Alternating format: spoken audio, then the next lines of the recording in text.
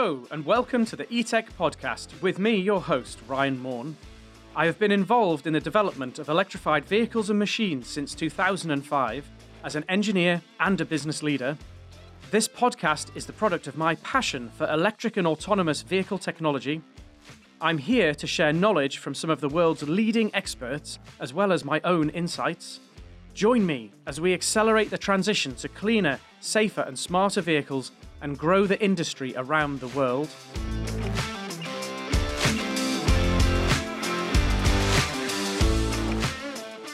So for today's show, I'm here with Mark Preston, and some of you will have heard of Mark before, some of you won't. Mark is an absolutely fascinating guy. He is the CEO of the DS Techeetah Formula E team, and if that's not enough, he's also the founder of an amazing company called Street Drone, who are developing autonomous vehicle technology. So somehow, in his absolutely packed schedule, Mark has managed to find the time to take a few moments out to talk to me and make this episode of the podcast. So welcome, Mark. Great to talk to you today, Ryan. It's going to be a fun chat. Brilliant. So if we could get started, if you could just sort of tell everyone a bit about your background and how you got to do what you're doing now. Sure. So I'm a mechanical engineer. I started in Australia a number of years ago. I worked for companies like GM and Holden Special Vehicles, which is like the AMG of GM in Australia. I came over to the UK in '96 to work in Formula One, where I started in Arrows Grand Prix at the time. I worked my way up there from being a stress engineer through to head of R&D. Then I went over to McLaren. So that was an interesting couple of years working at McLaren with people like Adrian Newey, which was absolutely fascinating. Then I decided to do my MBA at Oxford to kind of switch to the business side of the world a bit. I also decided to start a Formula One team at the same time. And we started Super Aguri Formula One team with Honda and Aguri Suzuki. And that was fun for a couple of years until, sadly, the financial crash in 2008 meant that most Japanese companies pulled out of Formula One at the time. I then went off and ran a composites company for a number of years, so carbon fiber manufacturing, but got involved in Formula E at the very beginning when Alejandro started the series, and have been in that series ever since. We've won a number of titles in the series, championships. And at the same time, myself and a friend of mine, Mike Potts, decided to look at another area we thought was interesting in the future, which was autonomous cars. And so we started Street Drone, the autonomous car company, which Mike runs full time, and I support him in and around schedules with racing. So that brings you up to date, basically. So that was a really, really quick trot through what is quite an amazing history. So I'm going to go back in time a little bit. So one of the things that I massively respect about you and actually really love about your history is you're a proper engineer. So you were like literally, you studied mechanical engineering. You then went into sort of being a real engineer in F1, etc. What was the sort of thing that what got you into engineering in the first place? What's the backstory there? Yeah, so I suppose my grandfather was what they call a auto wrecker. I think in England it's a salvage merchant, I think is the right thing. So you take cars and pull them apart and sell the spare parts and that kind of thing. So he was one of those. My uncle was a farmer, and we went and lived on a farm when we were young in the middle of Australia. And so we used to fix trucks and drive cars and things around the farm. So always around people making things and especially cars. So that's kind of where I got, I think, my passion for mechanical and engineering. Okay. And then that led you to go off and study it. And then, I mean, was Formula One a passion before that? Or, was it, what made you decide to go into F1 as a career? I suppose actually, when I was at university, I did a fairly theoretical degree at Monash University in Melbourne. I wanted to do some sort of practical elements. So I actually found there was a race car company in Australia, not that far away from university, and I actually went and started to work with them in my spare time. and started to get sort of really into motor racing. I did things like programming simulations and doing stress analysis of the race cars. Um, and so I got involved in that Formula Fords. So in fact, we've got a crazy idea of maybe entering. There's a trophy called the Walter Hayes Trophy here in the UK for historic Formula Fords, and we're thinking about maybe running that race car, getting one of those race cars to do that event next year in sort of November time. Oh wow. But that's what got me involved in that. And then I actually, myself and my colleague who still runs the company, it's called Ball and Racing Cars in Melbourne. We were looking at selling cars into Asia, and someone said to me, unless you can help my son get into Formula One, we wouldn't buy the race cars. So I Right. was like, so maybe I have to go to Formula One. And within about, I think it was about a month, a couple of motor racing journalists convinced me that before I was 27, I better get over to the UK. So I came out within about a month. I decided, right, I'll go there for 2 weeks or 2 years. And now, 25 years later, I'm still here doing motor racing. And you managed. I mean, I think certainly. Well, it's a dream for a lot of people to get a job with a team like McLaren, what have you. So how did you open that first door? I think a lot of people would really love to know that. Yeah, so I suppose because I did, well, maybe starting at the beginning, what I often tell students, because I sometimes do some presentations to Formula student teams and those kind of things. And I suppose I focused quite early on having skills that were new. Right. So at the time, stress analysis wasn't very well known. So that's figuring out how strong things are. So using computers and those kind of things. Um, I also did simulation. I wrote my own simulations. You couldn't buy them back then. You couldn't just go and buy one off the shelf. So I focused on things that were specialisms, which were sort of for the future. So that's the kind of focus I had. And then so I started doing Formula Fords in Australia. I got involved in touring cars, and when I came over to the UK, I actually did just send 10 letters to Formula One teams, companies like Lola, Arrows, McLaren, Ferrari, and all that. And I organised. I think I had about 8 interviews when I arrived. Yeah. That's why I thought basically Tom Walkinshaw had bought Arrows, the Formula One team, and the chief designer had to sort of step up to another level in a way, and he was the one that always did the stress analysis. So there was a very specialized job position, and because I'd done that stuff at GM and for race cars in Australia, it was kind of, I don't know, serendipity or whatever you want to call it, but I do believe that you've got to make your own opportunities, and when those opportunities arise, you've got to be ready to take them. And so I think that's what you call luck sometimes.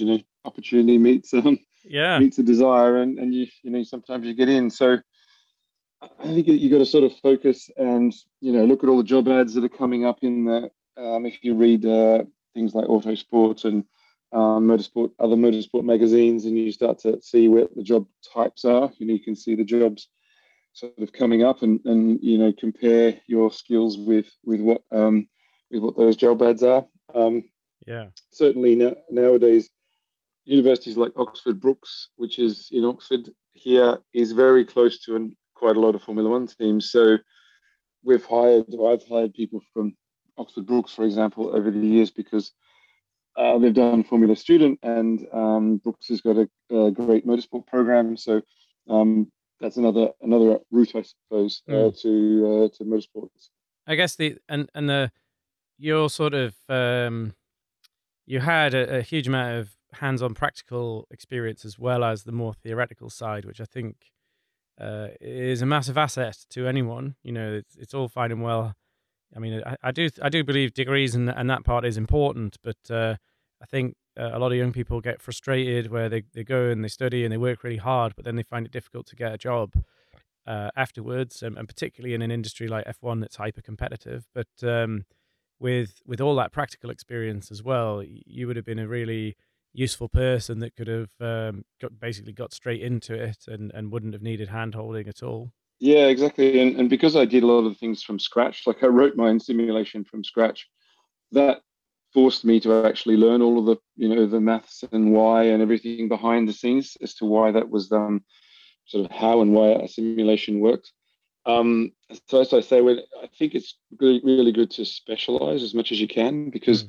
when you're hiring a young person, you might say, I've got a job for someone to be a CAD designer. So what's the thing they need? Know how to use CAD, you know?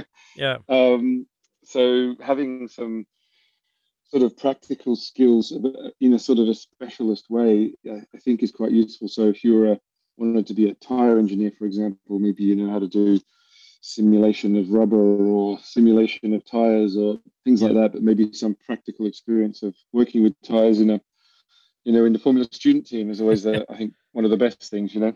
Yeah, learning that in real life it looks a wee bit different to how it appears on a screen sometimes.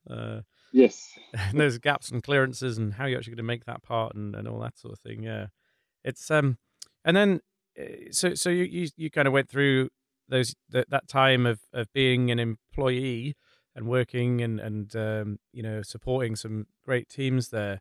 It must have been a big step to go to setting up your own business of any sort. Huge risk and quite scary. And I've been through that myself a few times. Setting up your own Formula One team. I mean, a lot of people think I'm a bit crazy, and I wouldn't go there. So, um, what, why? I guess is the first question, and then how? So, how on Yeah. earth did you pull that off at the time? That was probably a bit nuts. So I went and did the MBA, and I suppose I'd started off really early in my career back in Australia, where I wanted to be. I think at the time I wanted to be like Adrian Reynard and have a race car company like Reynard.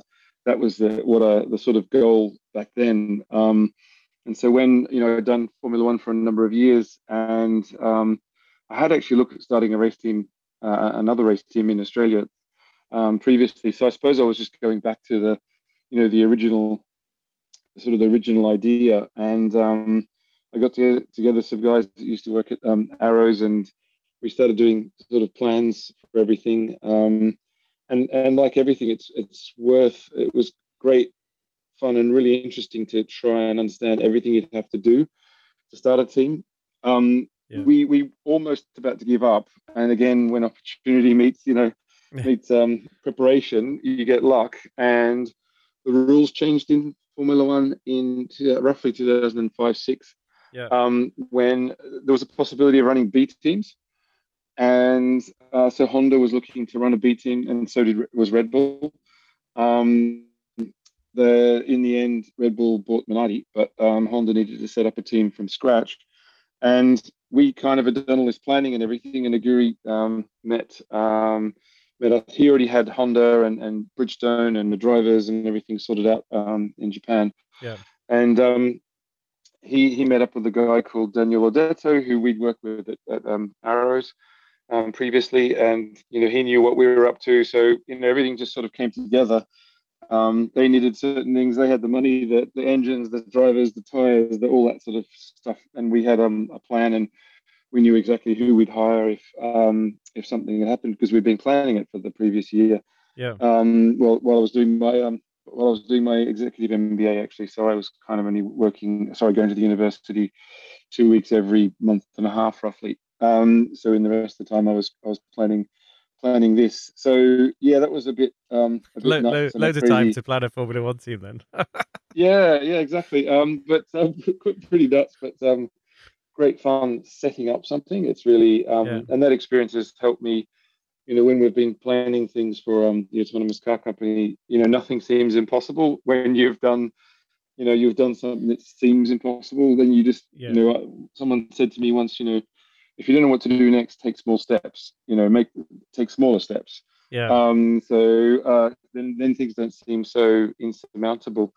Um, but starting the businesses that we've started recently, um, I got involved in the composites company after I did the Formula One team, and so I was sort of interested in private equity. Now I Yeah. haven't done that yet, but somebody said to me, "You haven't brought the checks through the door yet," and I thought, "Oh, that's interesting." So I went and ran this composites company with some German guys, and basically had to sell. And learning how to sell is interesting. You got to make sure you pay the bills and keep the work coming through the door. So that was probably the I don't know the final piece of the puzzle that I felt like I needed next, and that sort of landed me in good stead for the next Wow. things that we've done. I tell you what, I mean, that really uh, strikes me that, even at that point in your career, so, you've done your sort of professional education, you've done like work for some really prestigious brands, you've done an absolutely nuts thing of setting up an F1 team, which was I think was a success in terms of what those teams were trying to do, um, and but then even still at that point, just as you're talking about it here, you're incredibly humble about it, and you're still seeing yourself as needing to learn and kind of grow as a person. I think a lot of people wouldn't have that kind of mindset, so it's that's really interesting. I think probably an important takeaway there. I was interesting. I was just been sort of analyzing Tesla recently, just trying to understand a bit about why it's been so successful, and I came across a podcast about agile, and I'd Okay. never I'd never learned agile. I know I'm actually starting to teach myself a bit about agile, and realize that actually it's the theories are something that we probably used in motorsports before, and now I'm sort of going through and trying to understand how to join up experiences in motorsport to how agile works. So I can see it might be a competitive advantage to understand it a bit better and see if there's anything we could learn in the race team or with the autonomous cars that come from agile, for example, that might give us a Yeah. competitive advantage, because it seems to be one of the competitive advantages of Tesla. So yeah, you can't stop learning, can you? No, the agile mindset's really yeah, it's interesting, and I mean, a lot of people come out of motorsport, and I think at the risk of not upsetting anyone, but I mean, I would say I probably had suffered from this. Some people know I've worked in motor racing for a number of years as well, pre doing what I do now, and I certainly came out with a bit of an arrogance. I think of I've been here, I've done that, I'm great at building teams, and going to work in a proper company. As my mum always likes to say, you got a proper job. It's like getting punched in the face. It was quite. I think F1 and motorsport is really complicated, really tough, really brutal in a lot of ways. But then it's really simple in other ways, in terms of motivating your people and getting everyone kind of organized. And a lot of companies have to spend a huge amount of time working out what their strategy is. And Mm, it's really simple in motorsport. You get the car on the start line and you try and win the race. And it's sort of, there isn't anything more complicated to it generally. So learning how to take that and make proper businesses, which are sometimes less clear, work is a real skill. It's interesting to see how you've done that. So then composites company, did that for a bit. You sort of get very yes. humble about that. But Formula E. So you were right in at the beginning of Formula E, and that, I can't even remember when that is. That's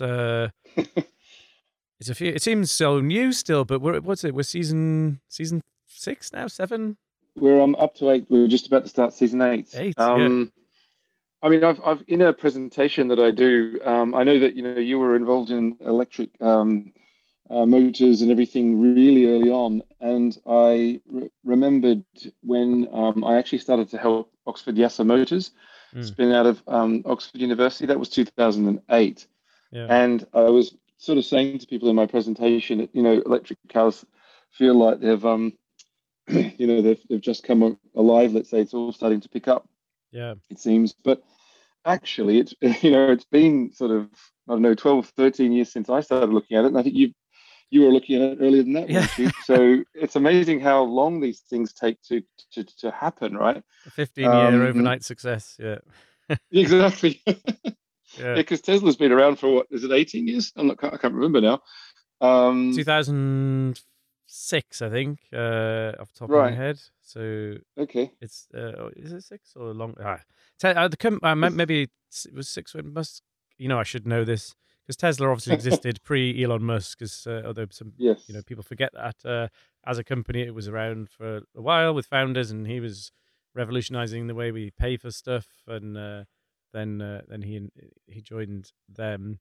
Uh, yeah, it's a long time ago, and I mean back then Mm, they were working with Lotus and building cars on yeah. the Lotus platform, and there was a lot of activity in the UK on that. But I think even the people who were involved, some people saw it, but I remember at the time a lot of people were skeptical about this sort of project Lotus were working on, and it'll Yeah. never fly. And there's this really crazy, demanding American guy that comes in and asks us to make the doors close properly and the roof not leak and stuff like this. So um, it's a long time ago, and when Formula E came about, I mean, quite by accident, but my company did end up supplying into Spark. So we had components on pretty much every Formula E car, well, not every one in the first season.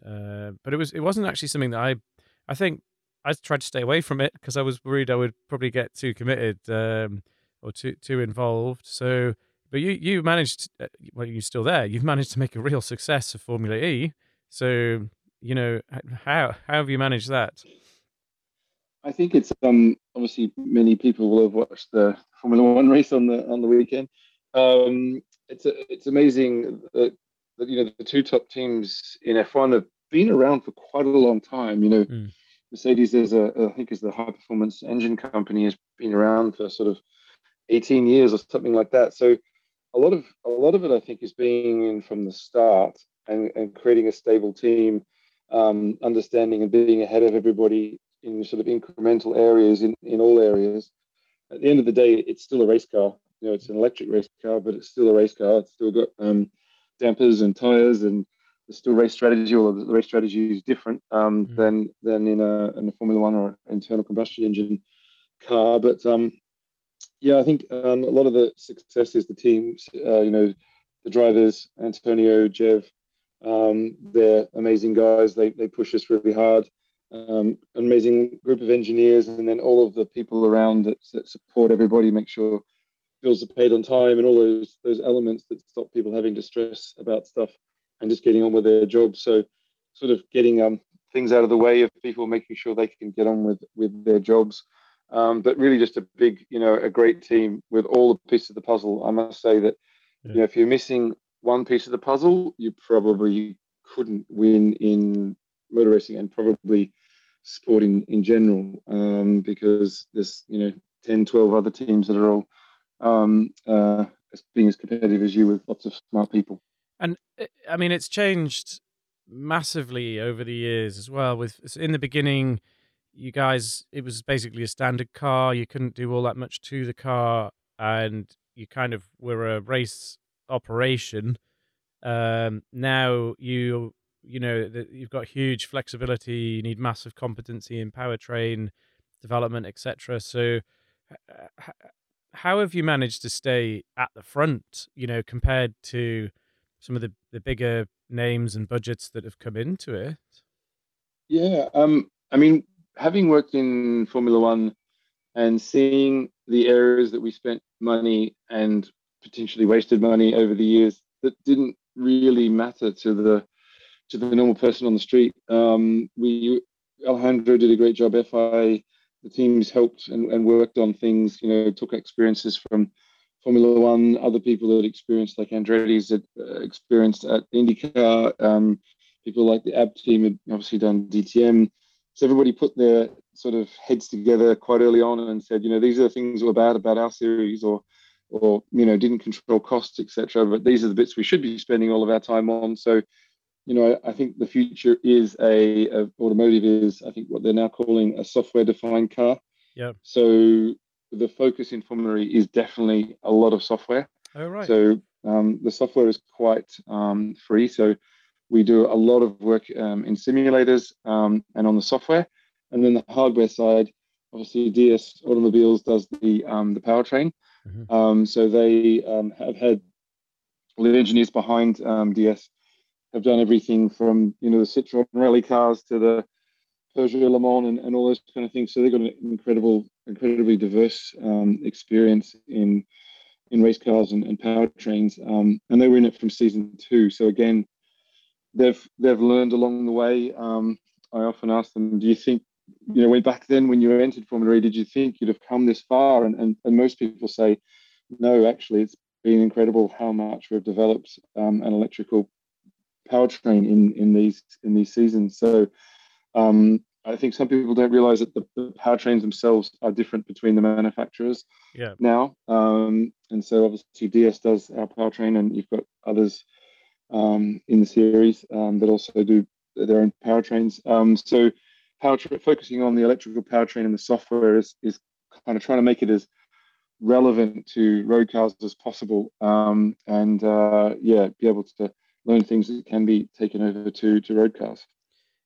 And could you tell us a bit about the powertrain? So what's actually sort of what is in a Formula E car?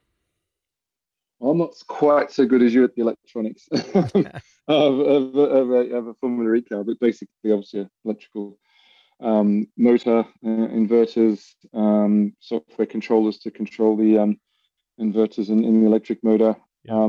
Quite a The gearboxes are not multi-speed anymore. Basically, a kind of direct drive. That's something that changed from season one. The season one car had a 5-speed gearbox, and Yeah. I remember at the time some of us had come from F1 and wondered if there's a trade-off between the quick shift gearboxes, was what we used to call them in F1, or the seamless shift gearboxes, whether or not they would be an advantage in Formula E. But as it's turned out, I think everybody is now running um, electrical motors with only gearboxes to drop down the RPMs to the wheels. Yeah. So that's in itself was a kind of, I'm not going to say innovation, but what's great about motor racing is, of course, every year you can, well, not every year you can change the hardware. It's actually gone to a 2-year cycle now, but we can change the software quite often during the season. So that can be changed often. Mm. Um, but the hardware changes every 2 years. And if you're, I always think, if you're designing a road car, you've got to design a road car for kind of 15, 20 years running on the road. So you've got to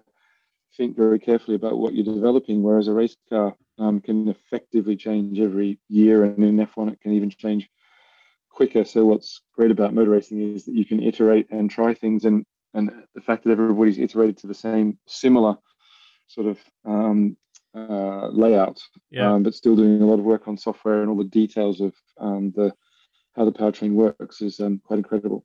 It's interesting that because they've sort of gradually brought in increasing technical freedom for the teams to at the beginning there was very little you could change, but and now there's more. There's still a few controlled items, isn't there? Although this Yeah. the battery pack is still controlled, isn't it? So that's a standard battery pack. Yeah, we decided very early on that if the battery pack was free, it would drive the costs up too quickly of the series. And because the series is new, you need the audience and everyone to grow sort of at a great rate, obviously.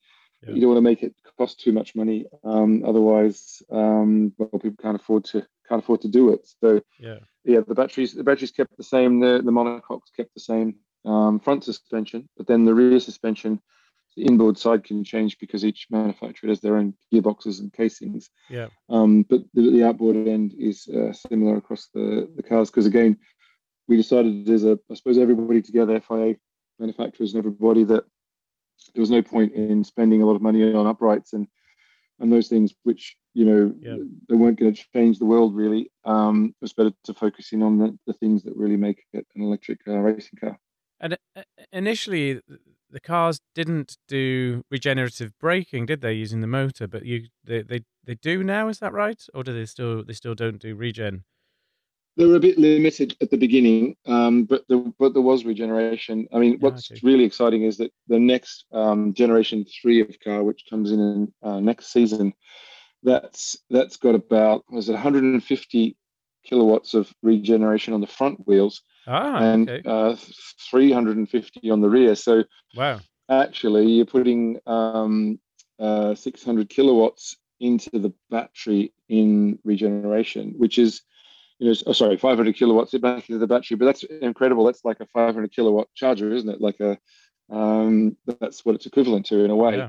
Yeah. So every time the driver brakes, there's an incredible amount of energy that goes into the battery. So that's quite exciting, and that's coming. Those cars will be seen, I think, in a few months' time in the middle of this season. So yeah, the regen is a really big element. I was just driving my electric car home from the airport, and in there's certain braking modes, it's quite good. You lift off the throttle, obviously, and you can Yeah. regenerate quite a lot of energy into the battery. So the similarities between the road and the race cars are quite interesting. It's interesting that they've got it on the front as well. And I think I had spoken a couple of times about because in a race car, when you're braking, normally you brake quite hard, and actually the back end of the car goes relatively light, and all of the sort of braking effort is on the front wheels typically. But in the previous seasons with Formula E, the kind of dynamic balance of sort of actually doing all the regen at the back, but trying to keep the car so it handled properly,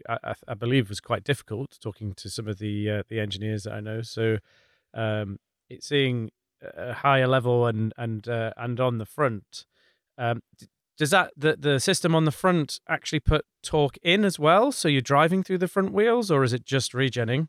It's just regen at the moment. I think maybe in the future they could consider having full drive maybe, but at the moment it's just the regen. Oh wow, fascinating. And then on the motor side, on the cars, you rightly say everyone's kind of stepped away from the multi-speed transmissions. I think when a part of that, I think, is the circuits are all these sort of city circuits are quite twisty stuff. But I'm right in thinking the motors have all gone to quite high speed. So you're going really fast on your motor with a reduction gear down to the wheels. Is that about right, basically? So Yeah, 20,000 RPM motors and things like that. over the years everyone's figured out the optimization, and you probably be able to answer this better than me, but I also understand probably more capability in the power electronics to Yeah. adjust things between low and high speed of the engine, and therefore get better kind of torque response over the whole range. More probably quicker than everyone had expected, maybe, because that's obviously the idea of a gearbox Yeah. to keep the motor in its sweet spot. But I think electronics has developed very well over the last years, and that's where kind of a lot of the secret sauce is in the power electronics, and obviously the software that controls it. So Yeah. makes it all relevant to road cars. All of the techniques and processes developed in motor racing can be used to support design of a road car. So you mentioned that season 8 is bringing regen braking on the front and more powerful regen braking on the back. What else? What else is coming with season 8? What else is it bringing? So obviously, always sustainable increases in sustainability, because obviously we push the fact that we're obviously, and we're not obviously, but we've been net zero carbon since inception, because from the very beginning, the FIA and Formula E have been focusing on making sure that the sport is sustainable in all elements. The new car, I think that the basically thoughts is that it will you'll have to regenerate 40% of the energy during a race, which is quite incredible. So the drivers have to regenerate quite a lot of energy in the race, otherwise they won't finish. So Oh wow. that's interesting. So the car's a bit lighter. It obviously can be faster, but the tracks are not changing dramatically. And I suppose one of the interesting ones is that you won't have rear hydraulic brakes. So it's going to be all based on regeneration at the rear. So that's going to be fascinating. I don't know of any other cars that's been done in before. Maybe it has been done somewhere that I didn't know about, but that'll Oh be wow. quite fascinating as well. So that just there's no mechanical braking system on the back axle other than the regen in the Yes, in the primary correct. traction motor. Wow, that is Yeah. yeah, that's really interesting. It's I guess there's a lot of power there And it is that thing probably where you don't need it. It must be quite hard actually for the drivers to sort of modulate the brake pedal enough to get effective regen rather than just diving into the hydraulic brakes all the time.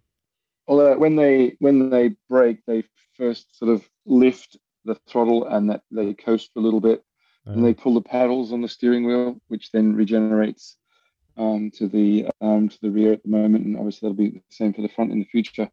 And then eventually they touch the brakes and blend the sort of brakes between the regeneration and the physical brakes. So yeah, there's a lot of oh wow. technology that obviously DS works on, having experienced things in rally cars and other things in that way.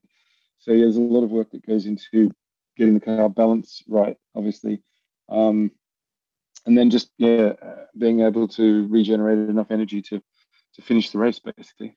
I mean, there's a lot going on there. Yes.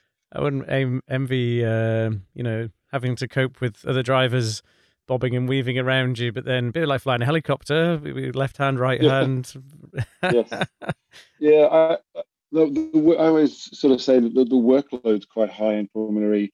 The other element is that it's usually done over one day. Sometimes we have 2-day races, but you have to arrive in the morning. You only get a small practice sessions. You can't crash the car. Well, you can, of course, crash the car, but if you do, it messes up the rest of your You're day. done, yeah.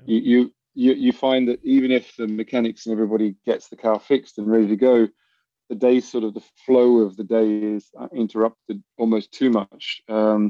It's not often that sort of thing happens and someone can get back to the very front, especially as it's over one day. And it's not like you crash it on a Friday and then maybe fix the car and then you get to run another session and then check it out in the next session the next day and then you obviously qualifying. So Yeah. yeah, having it all in one day makes the drivers, they have to sort of be on it A bit from the disciplined. beginning, and yeah, and then come up to speed really fast and then not making any mistakes and delivering the race, which is a high and with a higher workload, like you're just saying about all these different adjustments they can make to all of the regeneration and the brakes Mm. and everything is quite incredible. Yeah, having been the guy repairing bits of composites in his hotel bedroom at night, and working all nighters on cars and stuff at tracks, I quite like the sound of that actually. Can't Yes, bin it in testing or qualifying and then expect to have it back on the grid again. So yeah, that's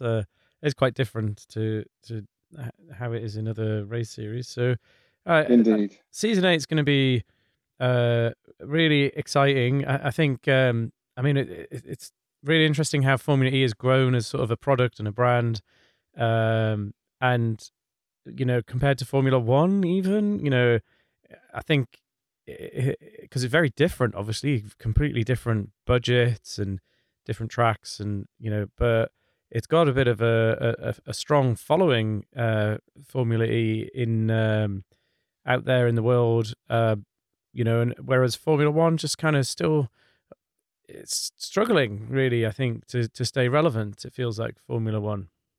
Yeah, I mean, obviously, Formula One has, we all know, had a lot of success with Drive to Survive. That's brought a lot of, new fans, especially in America and stuff, to Formula One. It's been obviously an exciting season this year. But yeah, it's still bigger because it's been going for however long it's been going. So Formula E only obviously started at sort of 7 years or so ago, as we discussed earlier. So it takes time to get people to know that it's there and understand it. So awareness and those kind of things is all important. But certainly, yeah, staying relevant is quite a hard situation. Obviously, as the world changes to, it seems anyway, EVs at a faster and faster pace.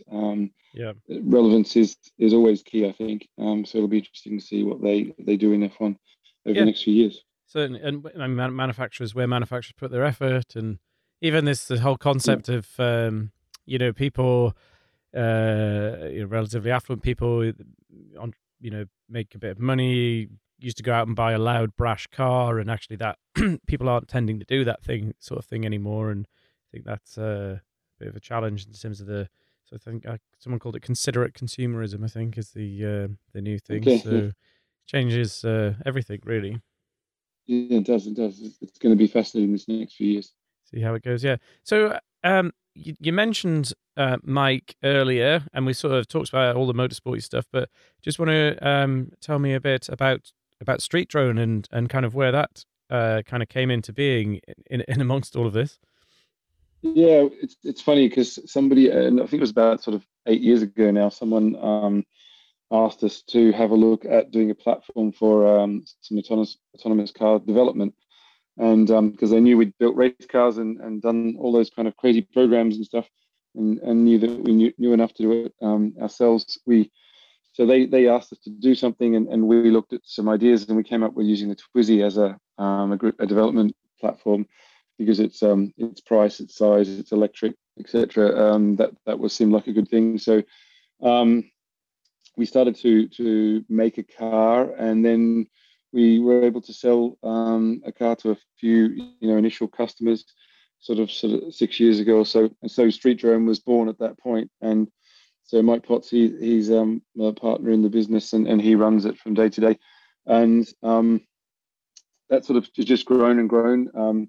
We then did a Nissan ENV200, again electric, a van that has variants. It could be a taxi, because it's taxi variants of that car. Could be a delivery vehicle. Could also be a 7-seater. So it's got room in the back for engineers to sit in the back and monitor things while the cars are being tested.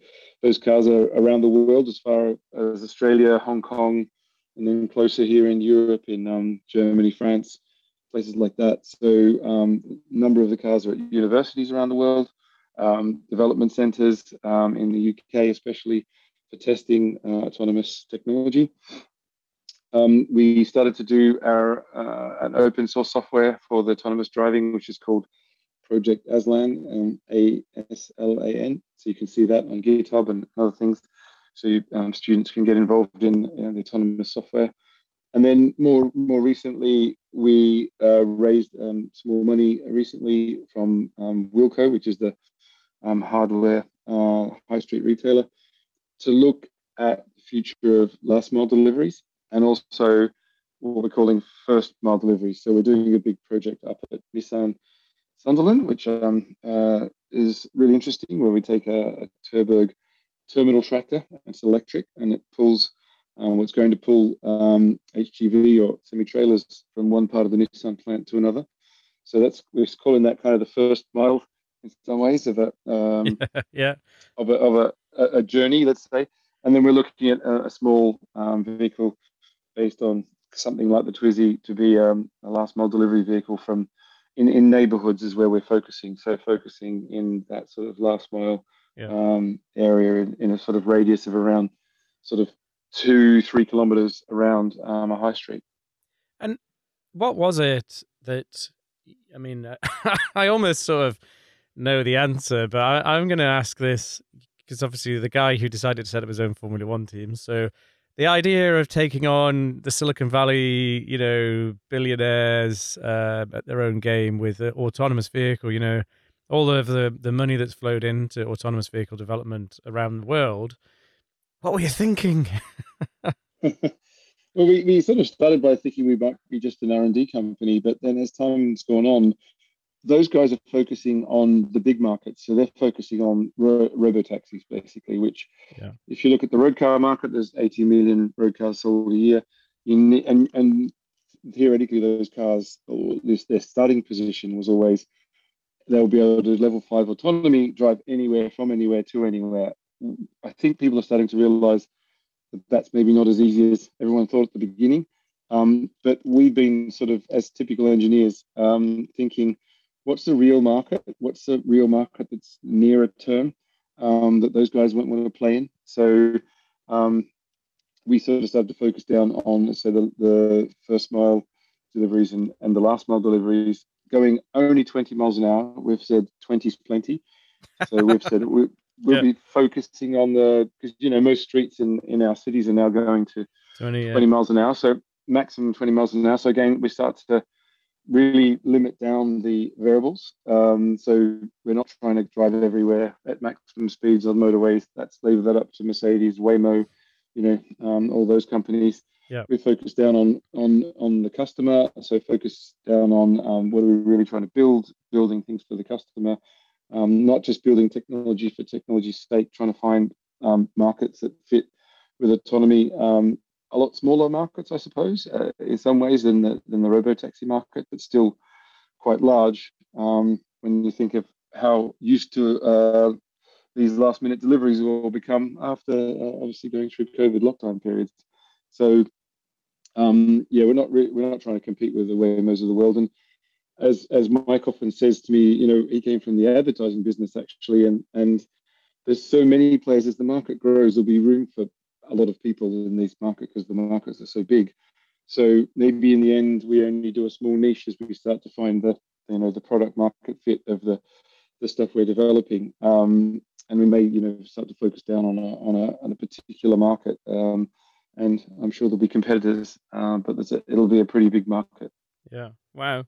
So thinking about, I'm going to put you on the spot here. Thinking about everything that you do, and everything that's going on in the world with autonomy and EVs and stuff like that. What are you most looking forward to in the next couple of years? Yeah, what's the most interesting things? I mean, obviously with Formula E, it's quite exciting to do these really interesting big jumps in EV. So the differences in the technology of the next Formula E car is quite exciting.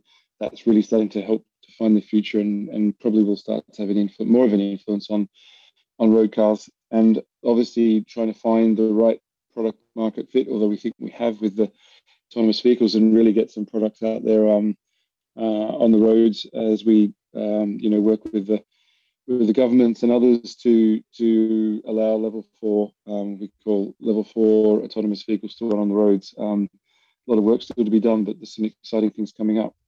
Fantastic. We'll call it a day at that, because we're actually over time slightly in terms of appreciate you've got an absolute ton of stuff to get on with all